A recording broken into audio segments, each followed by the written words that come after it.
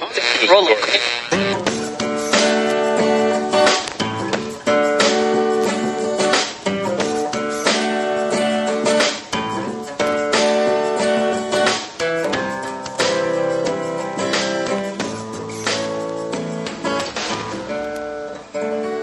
Acting as moderator for tonight's broadcast. I'm your moderator, Chris Paul. Let's be reasonable. I like to think of all the high noon listeners as equal, not south of the border. Now shut up and eat the whole sausage. It's high noon for Tuesday, March 2nd, 2021. Follow the podcast on Gavin Parler at I'm Your Moderator, or on the Telegram Messenger app at t.me/I'm Your Moderator. You can join the discussion thread at t.me/Be Reasonable Discussion. And there's a merch store now at www.cancelcouture.com. Now, today is the 41st whole day of Barack Obama's third term, as served by the half-dead, demented, degenerate, ventriloquist dummy, fake proxy president Joe Biden, who is overwhelmingly compromised by the Chinese Communist Party, the patriarch of one of America's historically most corrupt and disgraceful families, and the father of one of the most despicable sons in history. Hunter, hey brother, if you die, I'm gonna bang your wife and her sister, Biden. So congratulations, America, for restoring our image in the world. You did it. Woohoo! Now, I'm going to talk a little bit about the testimony from Christopher Wray in just a minute, but let's get excited for more Andrew Cuomo news. Now, I don't love the gossip, and some of these charges seem downright silly, but you got to remember the whole point of all these brand new distractions is to distract communists from understanding that Andrew Cuomo put thousands of sick patients with coronavirus into nursing homes, thereby killing a whole bunch of people's grandmothers. And we were told that that's why we had to wear masks, because if we didn't wear masks, then we were killing grandmothers. That's odd. 5 Democrat governors were actively killing grandmothers, and we're pretending that didn't happen because we're more worried about Andrew Cuomo telling some woman to eat a whole sausage. And that's not great. Don't do it if you're the governor. You might be joking, but first off, not really funny. And second of all, you're a Democrat. Aren't you sensitive to the things people say to women? I thought that that was part of your identity. He also, yesterday, was accused by a woman who said that at a wedding, Andrew Cuomo, a stranger, put his hand on her lower back. And when she threw his hand off of her, he said, my, that's pretty aggressive. And recognizing that she aggressively did not want his hand just above her ass, he decided to move that hand and his other hand directly to her face, where he grabbed her and said, "Do you want me to kiss ya?" So either he's the stupidest person alive or a creep. You can't be making that decision when you're 60. You already know that if a woman throws your hand off of her as a stranger, that probably means she doesn't want you to touch her more. And it almost definitely means she's not looking to have you kiss her, despite the fact that you're, yes, a very powerful governor, the most powerful governor in all the land. Look at me, I'm the governor. Now we must kiss. It's like Uday and Qusay Hussein showing up at Iraqi citizens' weddings and waiting till they get married to go rape the wife. Did that happen? Sure, it did. Is it basically the same behavior? Well, not quite, but it's on the spectrum.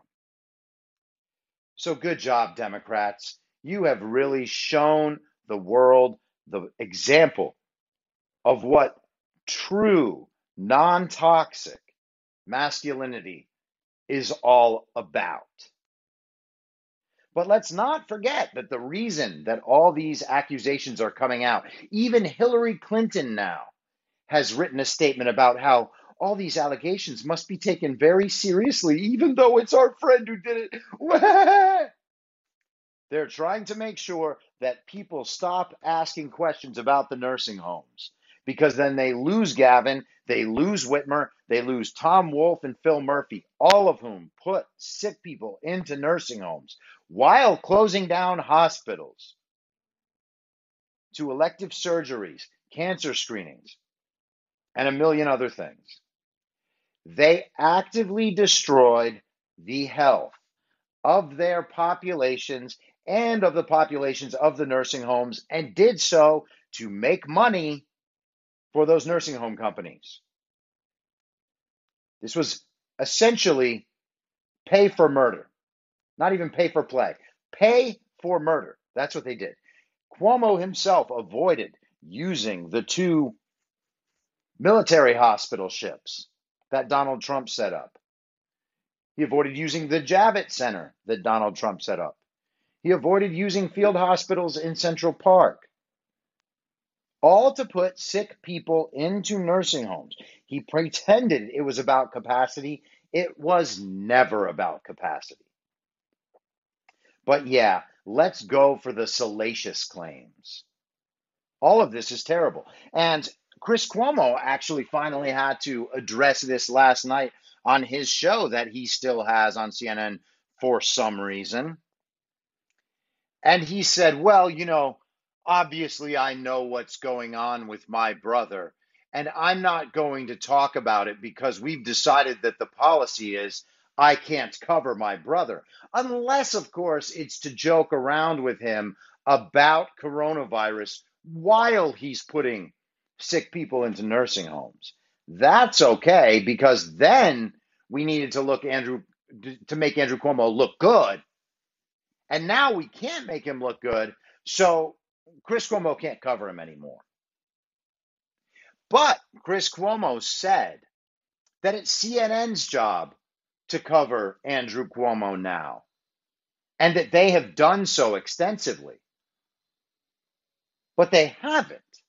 So not only can Chris Cuomo cover Andrew Cuomo, we've seen that's possible. CNN allowed that before, they just won't do it now. Now it's a problem for him to cover them. But CNN is also not covering them. I think I saw a statistic maybe on Saturday about Thursday and Friday CNN coverage of the nursing home scandal, and they had devoted 96 seconds to it. 96 seconds. Apparently, they expected that that would be enough for us.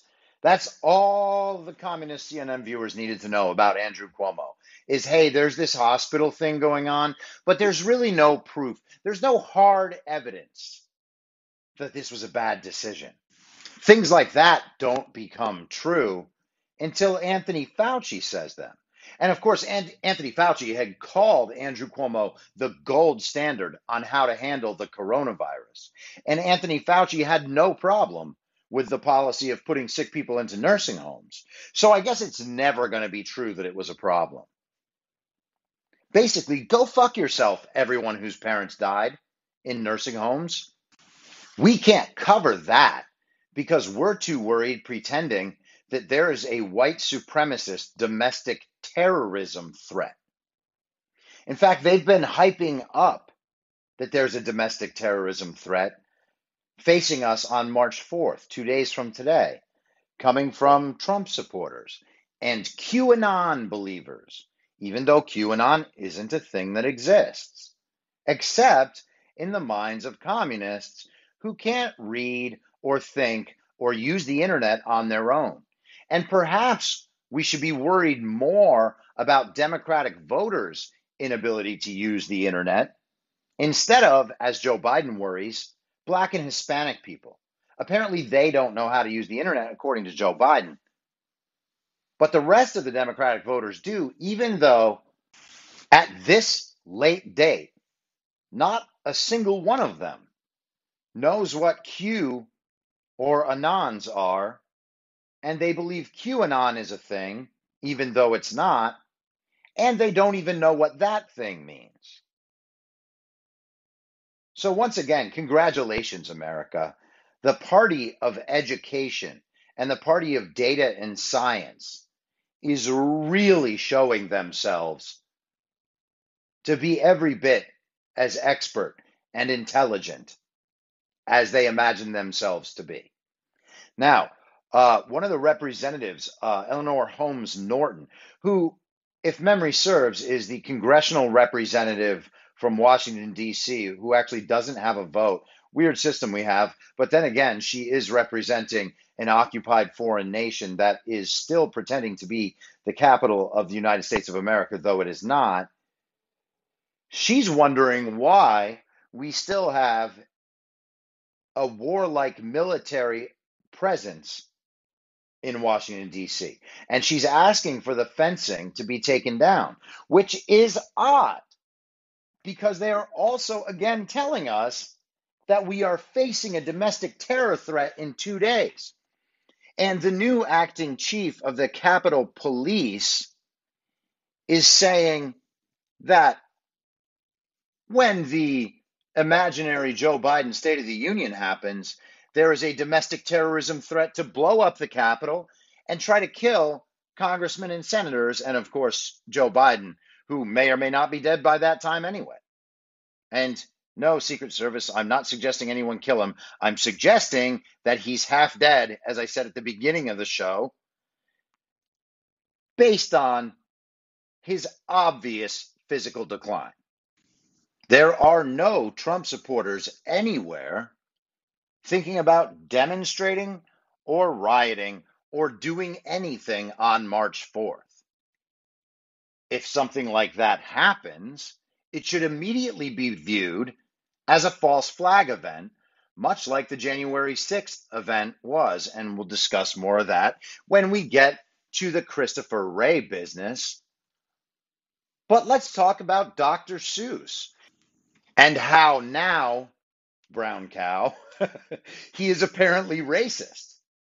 Dr. Seuss is no longer deemed to be appropriate for consumption by children because they figured out some way to go back in his history and decide that Dr. Seuss is racist and thereby his books are racist. What is the claim here? That only black people eat green eggs and ham? Or that only Hispanics know a guy named Horton who hears a who? Or that the Grinch who stole Christmas is somehow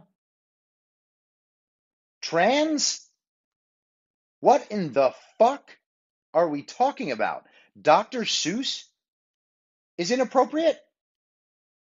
Dr. Seuss is mostly fun gibberish for children with interesting pictures of fantastical made up characters, none of whom even seem to exhibit racial features at all.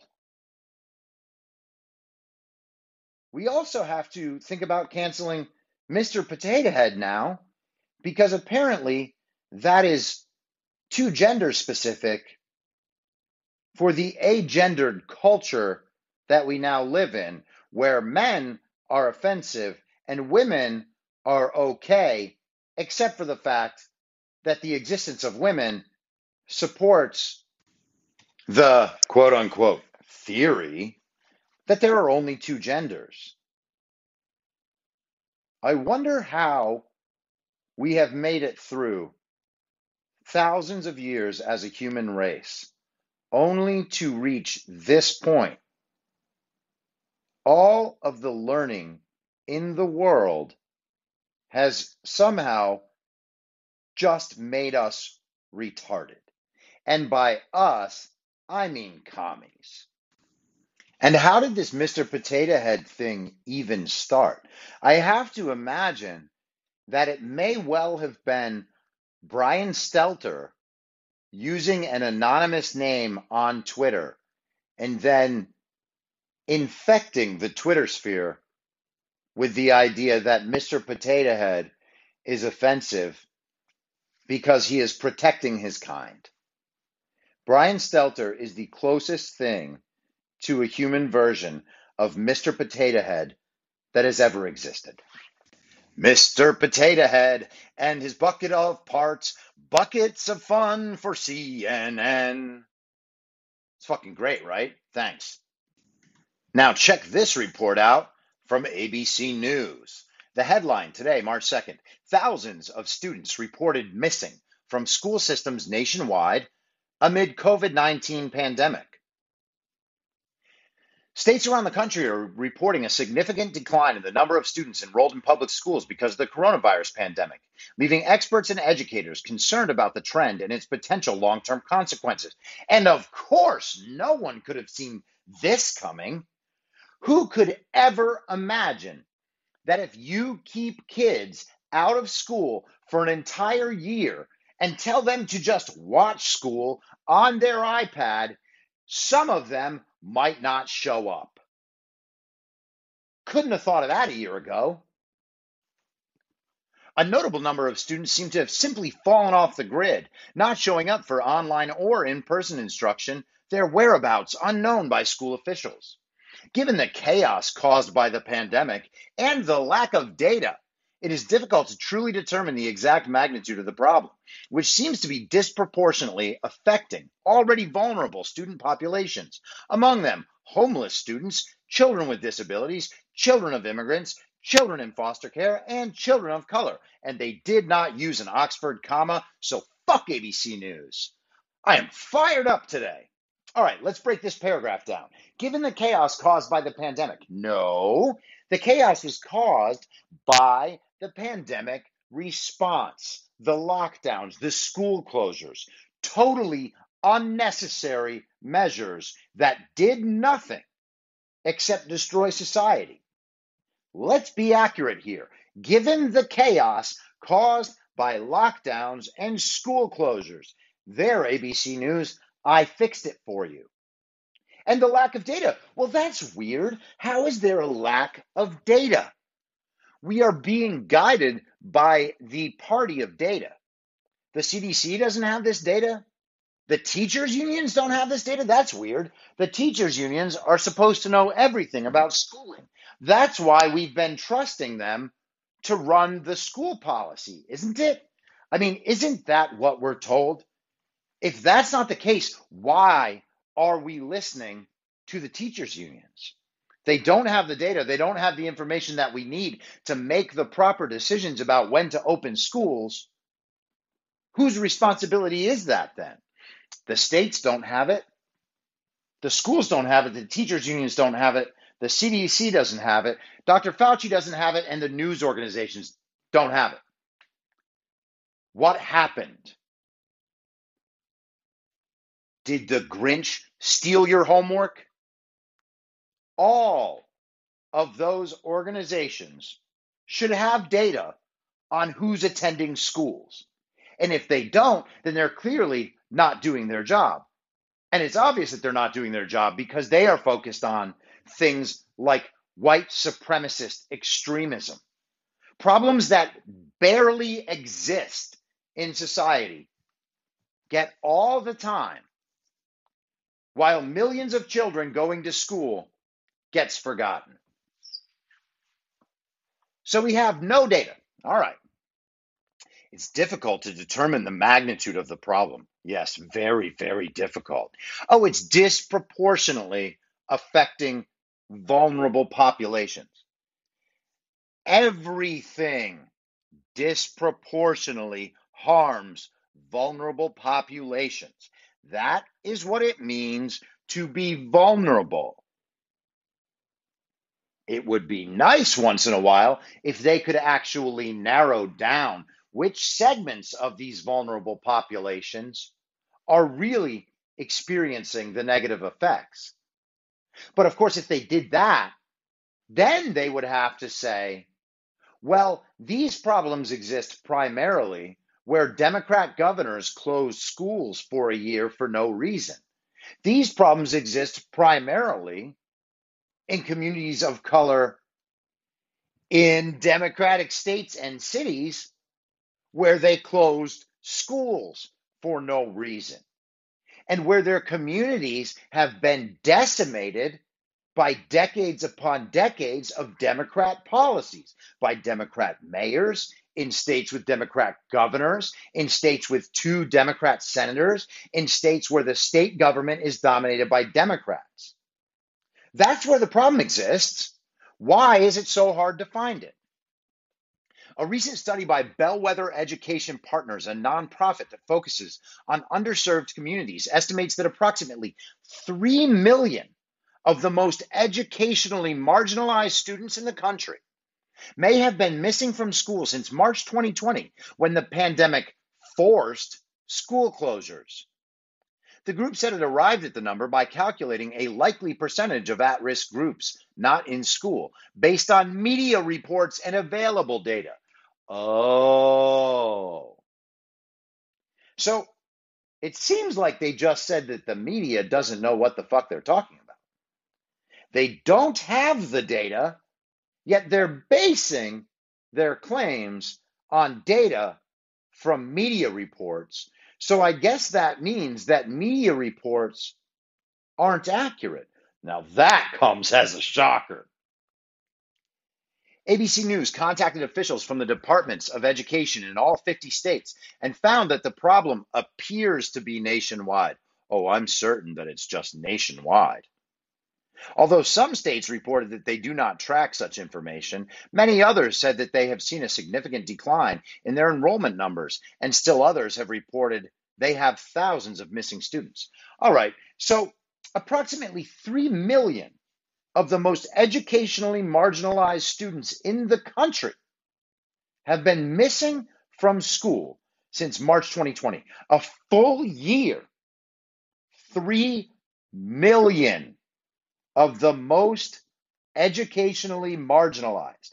Now, if the Democrat Party exists for anything at all besides corporate payoffs, erosion in privacy, and gun control, well, and also the introduction of communism, we are told to believe that they exist to protect the vulnerable, minorities, women, very vulnerable,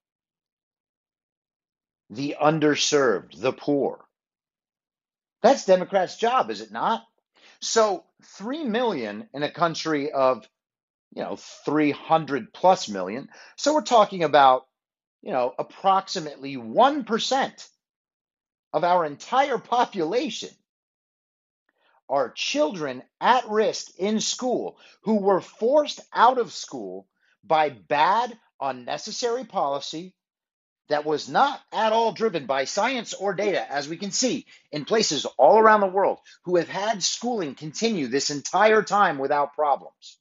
And that is just a fact. That is the actual data. There is no problem with this school. Kids do not get COVID for the most part. The ones who do not get severe symptoms. Almost none of them go to the hospital or die.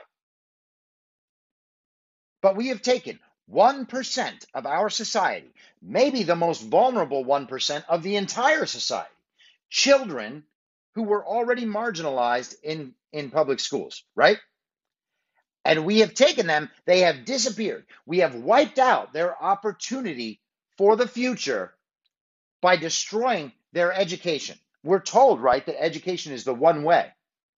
The one way to get out of poverty, to manufacture a better life for yourself. 3 million kids, we have no idea where they are. Democrat policies. Democrat policies. There is no question about this. In Michigan, K through 12 enrollment decreased this fall by some 53,000 students out of about 1.5 million students. That's roughly 1 out of every 28, 29 students. So that's 3% in Michigan. Just some quick math there for you. In a December op-ed, State Superintendent Michael Rice said much of the drop was due to factors such as an annual decline in enrollment for the past 10 years, parents opting to hold their children back from kindergarten, and an increase in the number of homeschooled students, ultimately accounting for approximately 40,000 of those students. However, he said, of significant concern are the approximately 13,000 students fully unaccounted for, as if the other accounted fors are somehow in a much better position. The granular work to find children must take place at the local level, Rice wrote. Every child is important. To lose even one is too many.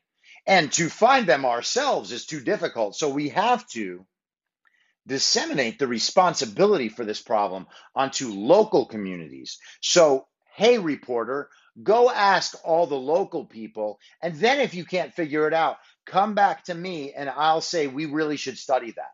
That's my solution. I'm being Michael Rice right now.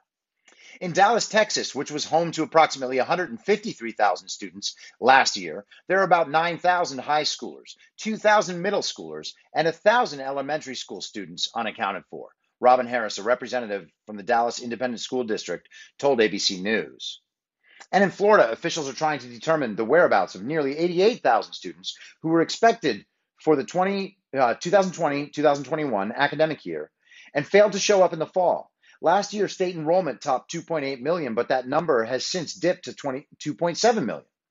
In a February 11th letter to school district leaders, Florida House Speaker Chris Sprowls called this drop alarming, stating that the number represents over 3% of the state's total student population. I can't talk. Posting his letter on Twitter, Sprowls urged districts to use every available resource to locate these missing children. We have a moral obligation not to allow any of these children to slip through the cracks of the system. You should have thought of that before you closed schools. Miami-Dade County, which is home to the nation's fourth largest school system with nearly 335,000 students. The district opened this year with over 10,000 fewer students than in 2019. Superintendent Alberto Carvalho, I'm sorry about the pronunciation. I've never known how that name was pronounced. Probably because there's no athletes with that name, or I would have known for sure. He told ABC News. After multiple steps were deployed to find these students, the majority were located. However, the district says there are still about 1,000 students who are deemed truly missing, which he calls deeply troubling. We believe that these were the students who were in crisis prior to the COVID-19 crisis. These were probably poor students, probably English language learners, learners who may have had a disability, may have had home insecurity, food insecurity, and may have had a fragile immigration status. Well, what?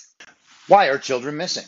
Nationwide, in many public school districts, kindergarten enrollment is down. Although kindergarten is not a requirement in any of the following states, Minneapolis saw a 16% decline, Los Angeles had a 14% drop, and Colorado experienced a 9% decline in their yearly kindergarten enrollment.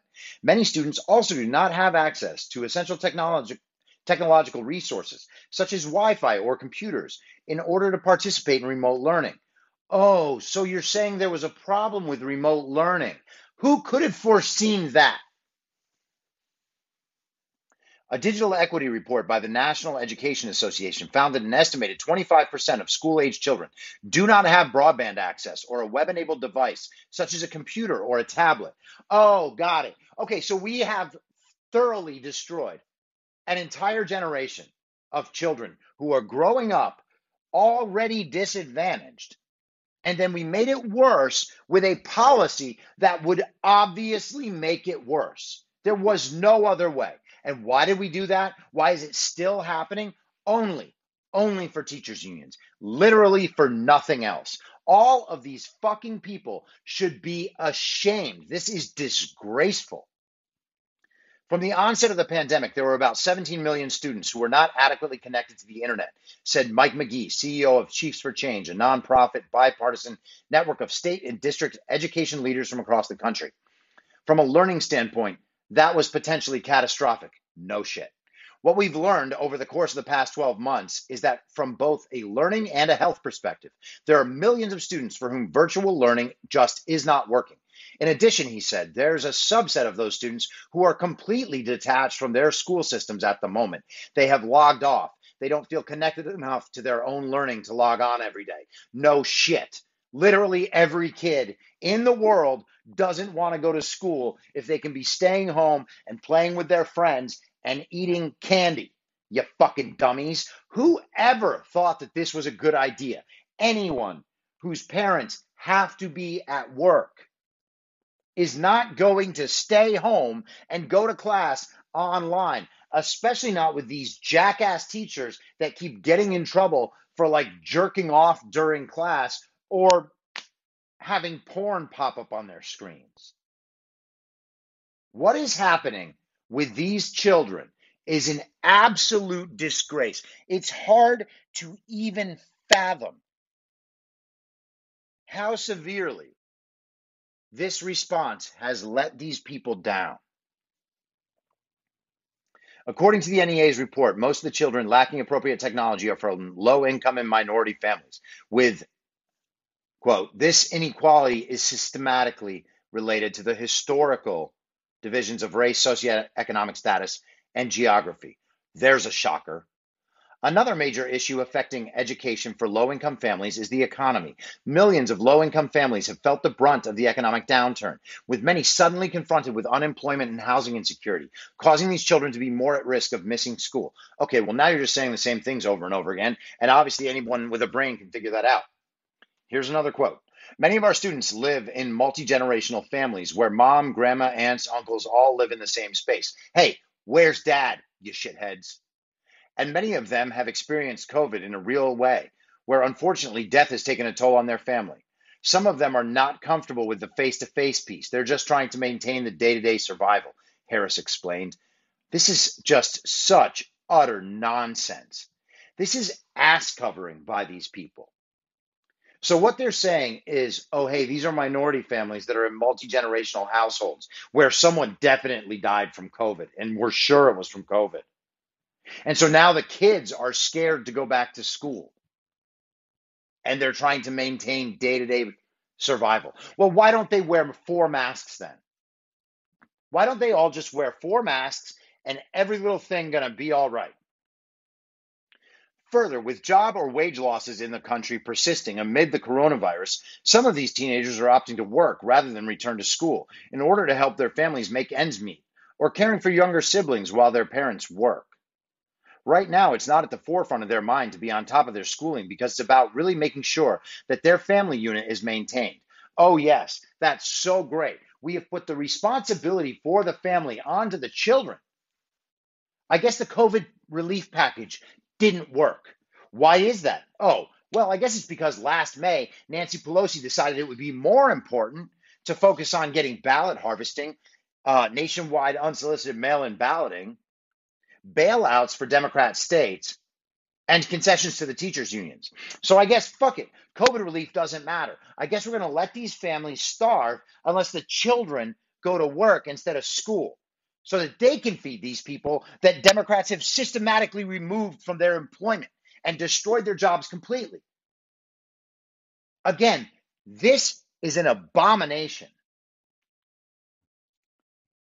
The pandemic has also led to a dramatic surge in the number of students absent on a typical school day, regardless of whether remote learning is in place or not.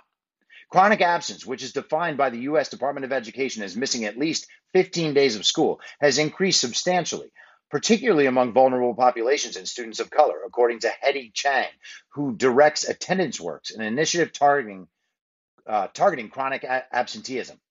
In some districts, student absences have doubled during the beginning of the pandemic. In Connecticut, for example, chronic absence has risen from 12% in the 2019-2020 school year to 21% in the first half of this school year. For English learners, the rate has doubled from 17 to 35%. And for students eligible for free meals, It's up from about 20 to 35%. What schools are doing. Around the country, teachers and school officials are doing their best to connect with students who are missing or are chronically absent. Dr. Chad Geston, superintendent of the Phoenix Union High School District and a member of Chiefs for Change, has created a program to contact every student every day by having adults placing a phone call to the over 30,000 students in Phoenix to check on how they were doing. Yeah, I bet the kids love that. Similarly, in Dallas, the district's Operation Comeback campaign is seeking to recapture the missing students. Teachers, administrators, and volunteers have been reaching out to students, said Harris, with postcards or emails asking them, "Where are you? We miss you. Come back. There's still time." Door-to-door home visits began earlier this month, but were cut short following the frigid weather that hit Texas last month. Miami-Dade in Florida is using a multi-tiered approach, using all of our resources collectively to be able to reach these families, such as door-to-door visits by school officials in collaboration with police officers, social workers, and county entities, tracking students in subsidized housing through the county's housing authority. Oh, good, now we have truancy officers. The district is working with community-based organizations to reach out, in particular, to migrant communities, while conveying information through mass media and social media. Officials want to sensitize our community to the plight of these families, including reaching out to the friends of the missing students to see if they knew where they were. So it is an all-hands-on-deck approach to determine where the students are. Well, that's not quite all hands, because all hands would have figured out that it's the policies themselves driving these students away. The data is unequivocal and has been the entire time. There is no risk from in-person schooling. No risk. And we're still pretending that this makes sense. California just re-announced yesterday the thing that I said a few days ago, maybe a week or so ago, that Gavin Newsom was allotting $6.6 billion of California taxpayer money to get schools prepared to open more quickly with COVID. You know how much of that money needs to be spent on preparing schools for COVID? $0.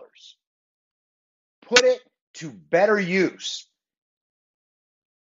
Are we really going to pretend that what is going to help these children the most is putting up plastic barriers between their desks that they can make use of between now and when school ends in, 3 months?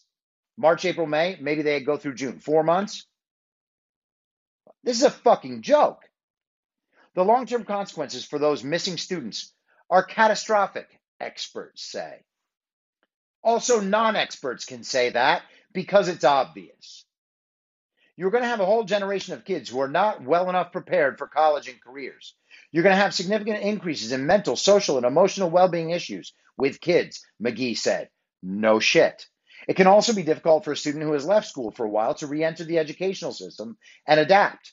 However, there is hope, as, quote, interrupted schooling is a challenge that can be addressed, Chang said. Oh, it sounds like you're on top of it, Hetty Chang.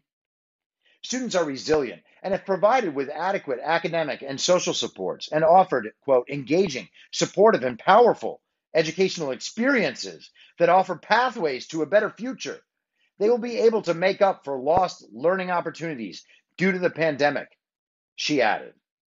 We need to appropriate the necessary resources to bring these students up to the standard that is equivalent to their age at this point as quickly as possible, or America as a whole will lose its position on the world stage. Oh. So the positive note is that we need to do a bunch of amorphous things that sound good to communists, or else America might lose its position on the world stage. That's weird. So the hopeful part is a total fantasy of buzzwords, and the downside is the goal that the communists actually want, which is America losing its position on the world stage.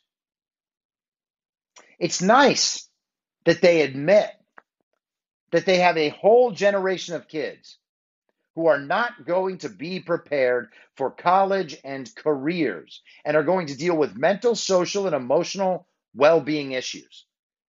When did I say that? 10 months ago? 11 months ago? That was just common sense then. Now it's admitted, but it's presented in a positive way. And of course, they interviewed special advocates. I bet if I spent my day, I'm not going to because this issue is so obviously a corruption and incompetence issue that, and this is not one of the things that I really feel like digging on. But if anyone does, go pick out the different organizations that they named in this article and research those organizations, research these individuals who they've quoted. And I guarantee you that you will find that these people are connected to educational organizations funded by the very people who are funding all the other terrible bullshit that is afflicting our society with this communist nonsense. I would bet on it. This is all just so sad and so stupid. And what makes it even more sad and stupid is how unnecessary it is. This is an abomination. This is a disgrace, and it should not be happening in the United States of America. The fact that our Democrat representatives did this and that they are still doing it and that they seemingly have absolutely no plan to even account for the issue, much less fix it, should be a shame on our entire population, particularly our half-dead, demented, degenerate, fake proxy president, Joe Biden. This is pathetic. And now it's very, very hard to go from an issue that makes me so furious and then have to talk about Christopher Wray. So instead of that, I'm going to talk about briefly a wonderful, beautiful text message that my friend just sent me. And here's an article from the Austin American-Statesman. Governor Greg Abbott ends statewide mask mandate, moves to open Texas 100%. Woohoo! Thank you, Governor Abbott. Governor Greg Abbott said it's time to open Texas 100% Tuesday and end the statewide mask order, citing declining hospitalizations across the state as more people are vaccinated against the coronavirus. Not the reason, but okay. People and businesses don't need the state telling them how to operate. You're damn right, Governor Abbott. Thank you again. The move flouts warnings from health experts and federal officials. Oh my God. The Austin American-Statesman is a communist operation, I guess, who have urged caution from state officials as new, more contagious variants that could make coronavirus cases and hospitalizations rebound after promising declines. Oh, no! Texas is in a far better position now than when I issued my last executive order back in October, he said. Now, Texans have mastered the daily habits to avoid getting COVID. Yeah, like understanding that you're not going to get COVID unless you're old as fuck, and that you're going to be just fine unless you're old as fuck or severely unhealthy. And then it goes on, and obviously, go ahead and read it if you like. But I do want to just pick out a couple of paragraphs here. There's also a chance that some variants could be, quote, somewhat resistant to the vaccines, said Dr. Rochelle Walensky, director of the U.S. Centers for Disease Control. On Monday, Walensky warned that states should not lift coronavirus restrictions as the new, more contagious variants spread across the country. This is a quote from her.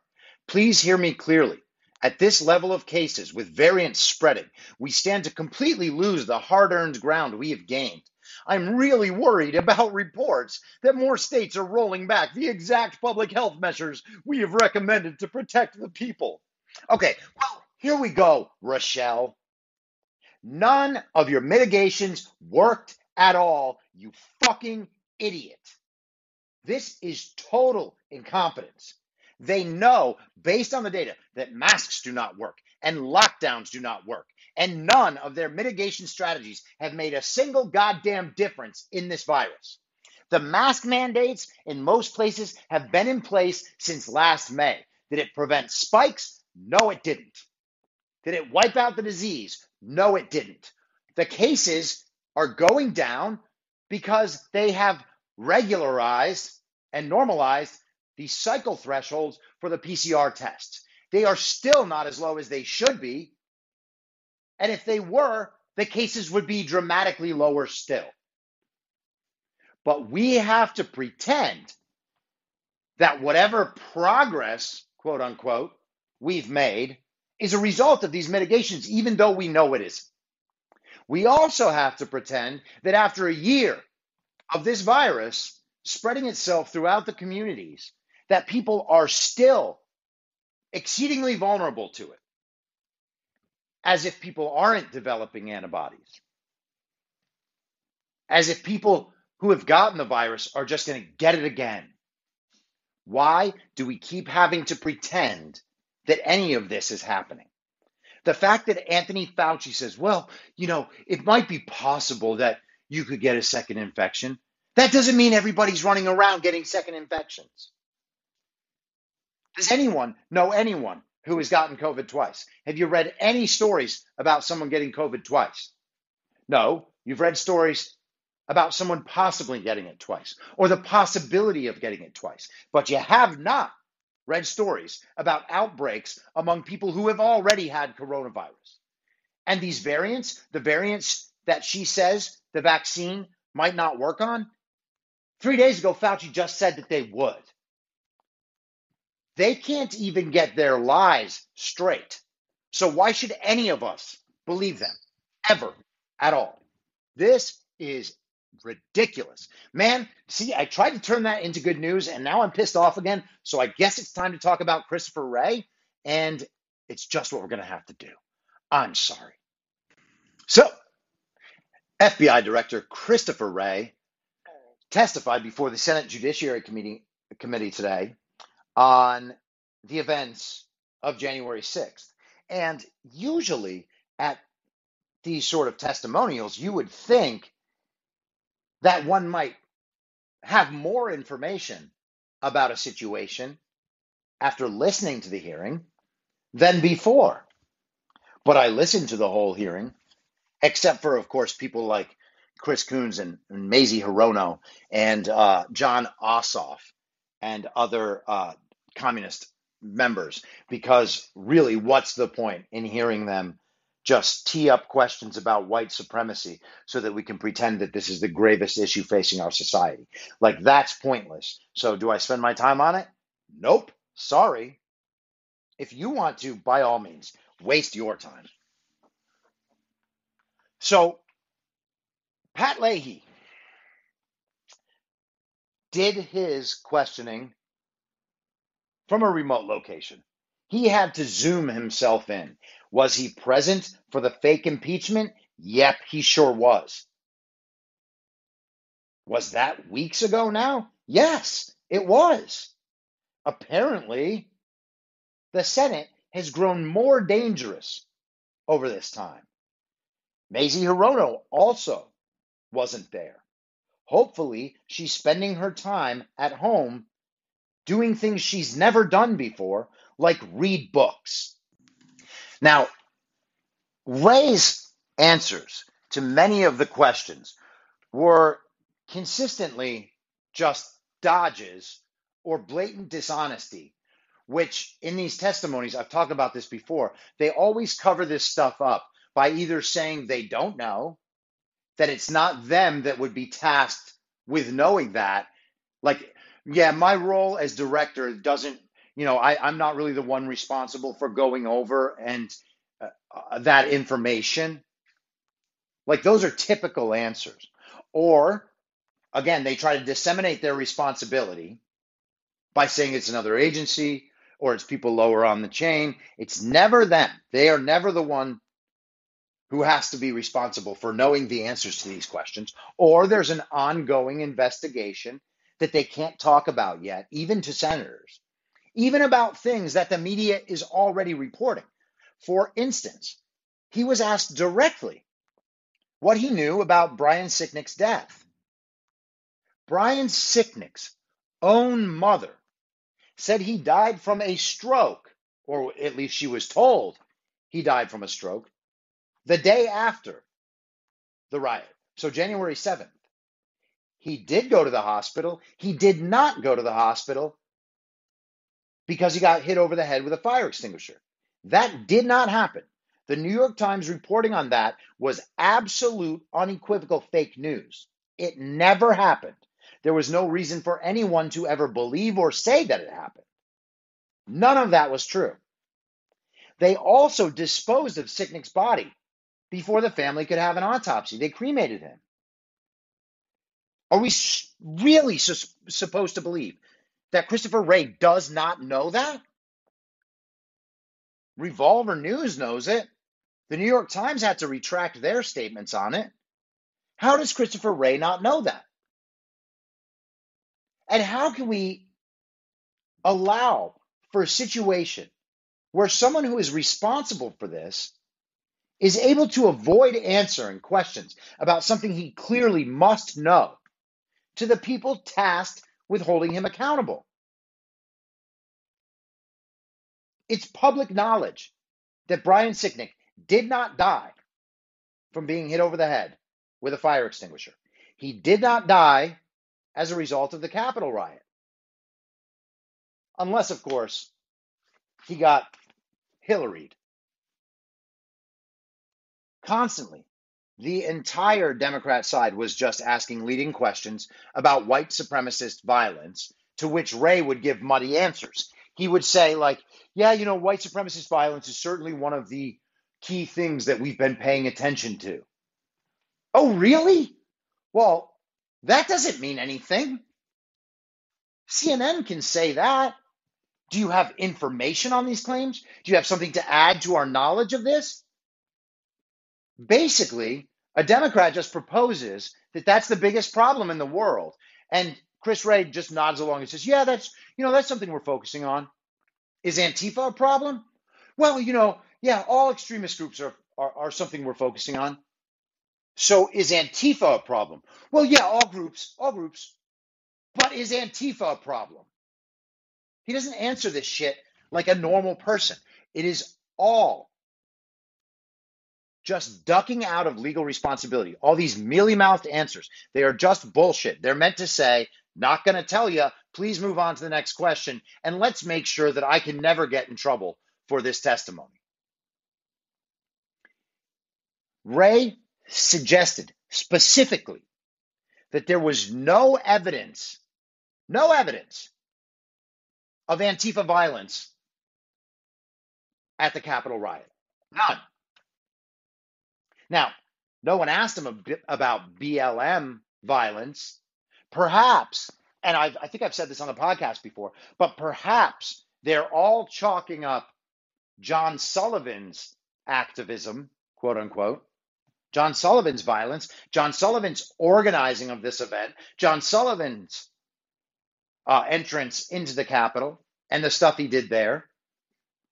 Maybe he's only affiliated with BLM and not Antifa, even though they're basically the same thing. But if we're going to talk about it like that, then fine.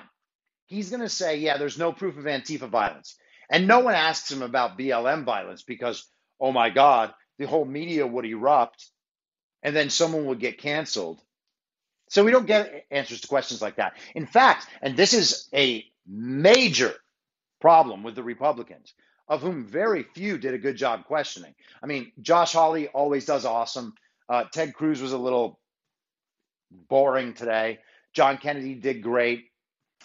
And Lindsey Graham did the thing that he always does, which is ask almost all of the right questions, but then never press for the right answers. And it's basically like a tactic to seem like he's standing up for people, even though it never really comes to pass. It's very clever. It's also very annoying. But not one of these senators asked the simplest question, which is, who is John Sullivan? Why was he in there? What do you know about him? What is his past like? What are his affiliations? And why were multiple videos taken by him and his organization used by the Democrat managers in the fake impeachment? Why can't we get an answer on that? What could be more interesting and more important in getting out into the public narrative than that? I would submit that there's nothing.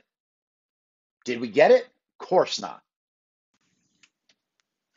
Wray was asked about whether or not it was still necessary to have the National Guard at the Capitol.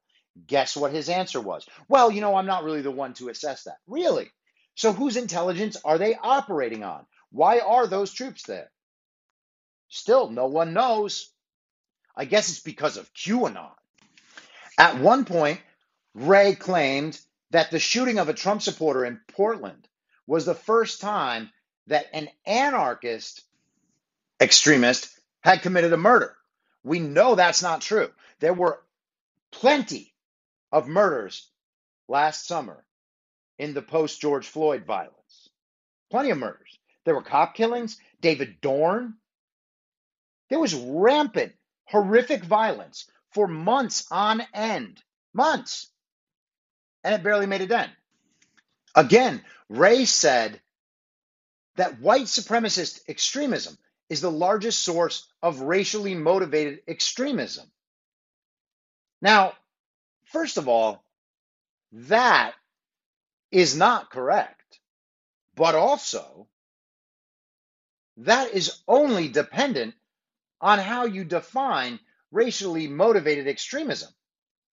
They basically define the racial situation as one where it's impossible for anyone but white people to commit racially motivated violence.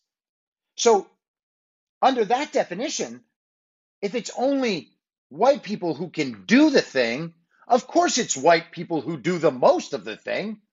That's the only way it could be.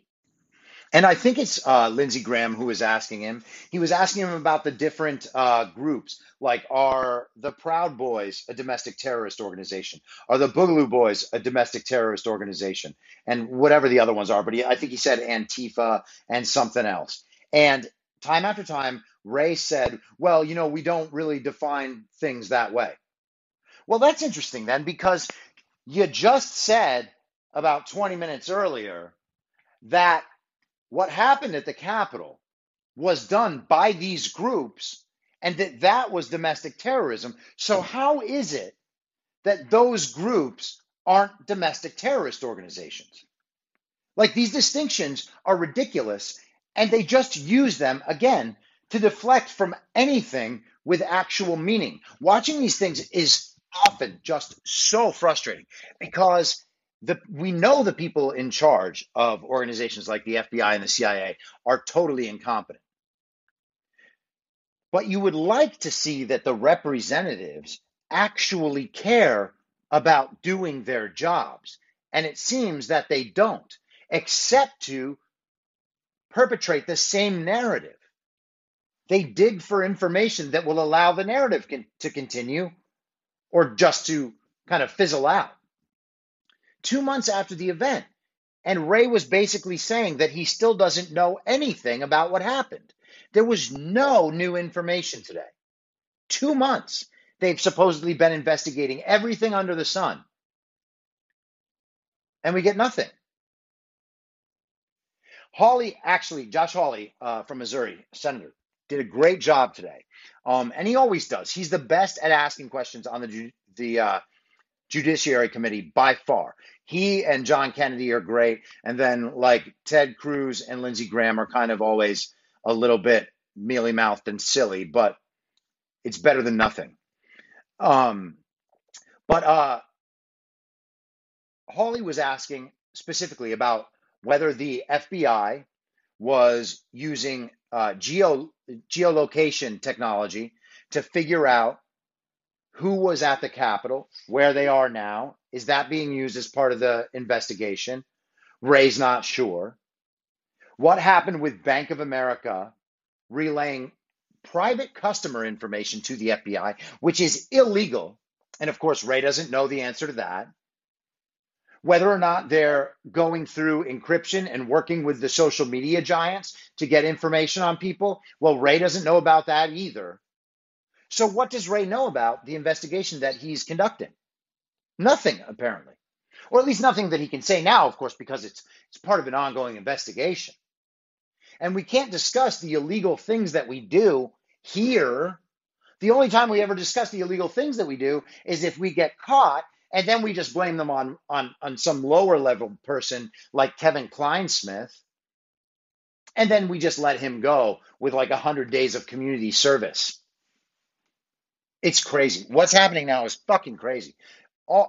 Everything is just so corrupt. And I know I say this stuff all the time, and I'm sorry to always harp on the same points, but these points are so legitimate. And if you're not fired up, I don't know how. So the FBI, at one point, Christopher Wray, obviously representing the FBI, he said, "We're asking people to report on those whose political views have become darker and more extreme." This is in the one response I heard that he gave to Mazie Hirono, because I didn't skip fully all the way through her nonsense. But he's portraying that as a good thing. We want people to be reporting their friends, their family members, for how their political views are changing. Now, that might be a legitimate thing to be interested in if we were talking about legitimate extremism. But the way we define extremism right now is if you, for instance, challenge the validity of the fraudulent election, then you could be considered an extremist. Should you be turned in by your family members to the FBI for that? This is the road we're going down. This is dystopian as fuck, and no one seems to really give a shit. That, by the way, is not an approach toward extremism. Questioning the validity of a vote should be everyone's civic responsibility and duty. The validity of the vote is the last remaining protection we have as free citizens. And half the country seems not to care about this at all. They're going to care. People definitely think I'm crazy to still believe in this stuff, and that's fine. That's fine. I have no problem with that. I understand that people don't spend as much time on this stuff as I do. They don't understand the fullness of my rationality behind this. I get it. You have to hope, right? There's two choices here. I've said it before. Either the truth comes out and it gets rectified, or the country's over. And I refuse to believe that the country is over. I refuse to believe that normal American citizens will allow that to happen. When the moment of truth comes down, people will make the right decision. I still have faith in that. That's why I'm still happy and still fighting. Now, John Kennedy went after Wray like just rapid fire. And it was a beautiful thing to watch. Like, if you're going to watch anything from the testimony today, watch Kennedy first and then Hawley and then whatever after that. But he was going after Wray for who failed to call out the National Guard, because they had intelligence. They were calling it I think they've been referring to it as the Norfolk report or something, but they had intelligence in the days prior that there could be violence that day. And it's becoming clear with the news reporting that Nancy Pelosi may have been singularly responsible in making sure that the National Guard was not called in because she was worried about optics. And that stuff is still developing. But a lot of us have been talking about that since January 7th. And that's almost 2 months now that it's taken for such an obvious piece of the narrative to come out. And they're suppressing it, and they will continue to suppress it. That is what they do. But Wray apparently had no idea why the National Guard was not called out. And then Kennedy asked him about Horowitz. Hey, what are you guys doing about all the FBI agents mentioned in the Horowitz report who failed the country by being complicit in the Russian collusion hoax? And of course, Wray gave a non-answer. He said, we're cooperating with the Durham investigation, which is why we aren't doing anything on that. Oh, yeah, that's good. You wouldn't want to jump the gun on the stuff you already know. Tom Tillis asked some decent questions, even though he's basically a Romney. He asked, like, what charges the FBI had been pressing so far. And Wray answered assault charges, destruction of federal property, things along those lines. Really, that's all. After 2 months of this investigation, those are the charges? That's the most severe thing that happened? Just some assault and some destruction of federal property? Where are all those charges from the last 10 months? Where are they? I mean, January 6th was supposed to be such a violent insurrection, such a dark day for America. Haven't you, gotten some scalps yet? Haven't you found out who's responsible? And of course they have. It's just they don't like the answer. And so we don't get the answer. If there were people on the right, Trump supporters, who they could make examples of, the people who led this thing, they would be doing it. And the fact that they are not doing it should tell you everything you need to know. You are not allowed to question the narrative, but you're also not allowed to get real answers. Now, Ray also said to Tillis that they go after extremism on the right and the left equally. That is an obvious lie. How do we get to the point where even letting a man say this in public is allowed to be taken seriously? He's under sworn testimony, and he gets to say this stuff. It's crazy. There has not been any pursuit of Antifa or Black Lives Matter in all of their violence, in all of their rioting, all of the looting, all of the anti-American nonsense. None of it has been pursued. And what's worse is that none of their funding has been pursued. Black Lives Matter has a convicted domestic terrorist sitting on the board of its fiscal sponsor. Where's the FBI on that? Ray said that he doesn't have the details on the timeline of when the National Guard was called in. How? How should anyone believe that? Again, absolutely disgraceful. It really, really is. I cannot wait until the FBI and the CIA see some justice for what they have done to this country over the last decades, but especially the last 5 years. All of this is just deplorable behavior. It's so dishonest. It's so blatantly dishonest. Like, they should be ashamed to be saying these things, because it's certainly shameful as an American citizen to have to watch it. But I'm going to choose to focus the rest of the day on no mask mandates in Texas, and I'll just be happy about that. So I'll be back tomorrow at the same reasonable time on the same reasonable podcast network. I don't have a network. Masks and lockdowns do not work, and Joe Biden will never be president. Goodbye. Whether you're a total newbie to podcasting or even if you've had a show before like me, you know how intimidating it can be to start your show. The tech side especially can be daunting. That's why I'm so grateful Anchor exists. If you haven't heard about Anchor, it's the easiest way to make a podcast. They knock down all the barriers to entry. Let me explain. First off, it's free. I don't know how or why, but I'm happy about it. The platform's great. There are creation tools that allow you to record and edit your podcast right from your phone or computer. Anchor will distribute your podcast for you so it can be heard on Spotify, Apple Podcasts, and many more. I can't even begin to describe how much easier it was to get my show on all the major platforms this time than it was a few years ago.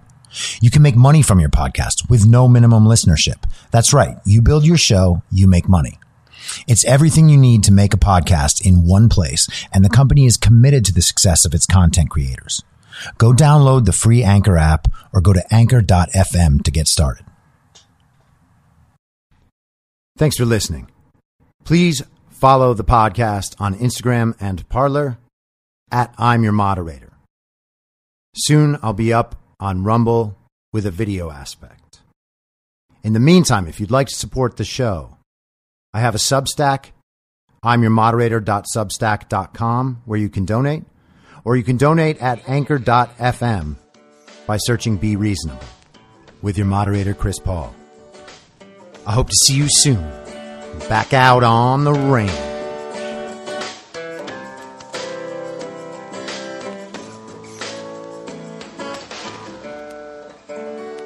Acting as moderator for tonight's broadcast. In my mind, that's the end game. Thanks for listening. If you'd like to follow what I'm reading and thinking throughout the day, you can do that by downloading the Telegram Messenger app and going to t.me/I'm Your Moderator. On social media, you can follow me on Truth Social, Getter, and Gab at I'm Your Moderator. I also have channels on Rumble and BitChute. If you'd like to follow the writing, you can find me at imyourmoderator.substack.com. The merch site is cancelcouture.com, or go direct shop.spreadshirt.com/cancel-couture. If you'd like to support the podcast financially, the best place to do that is Ko-Fi.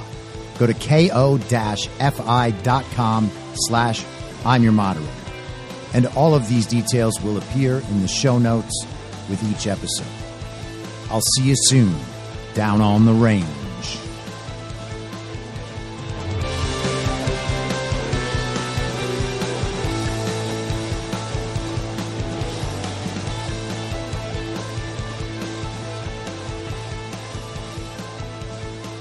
It's high!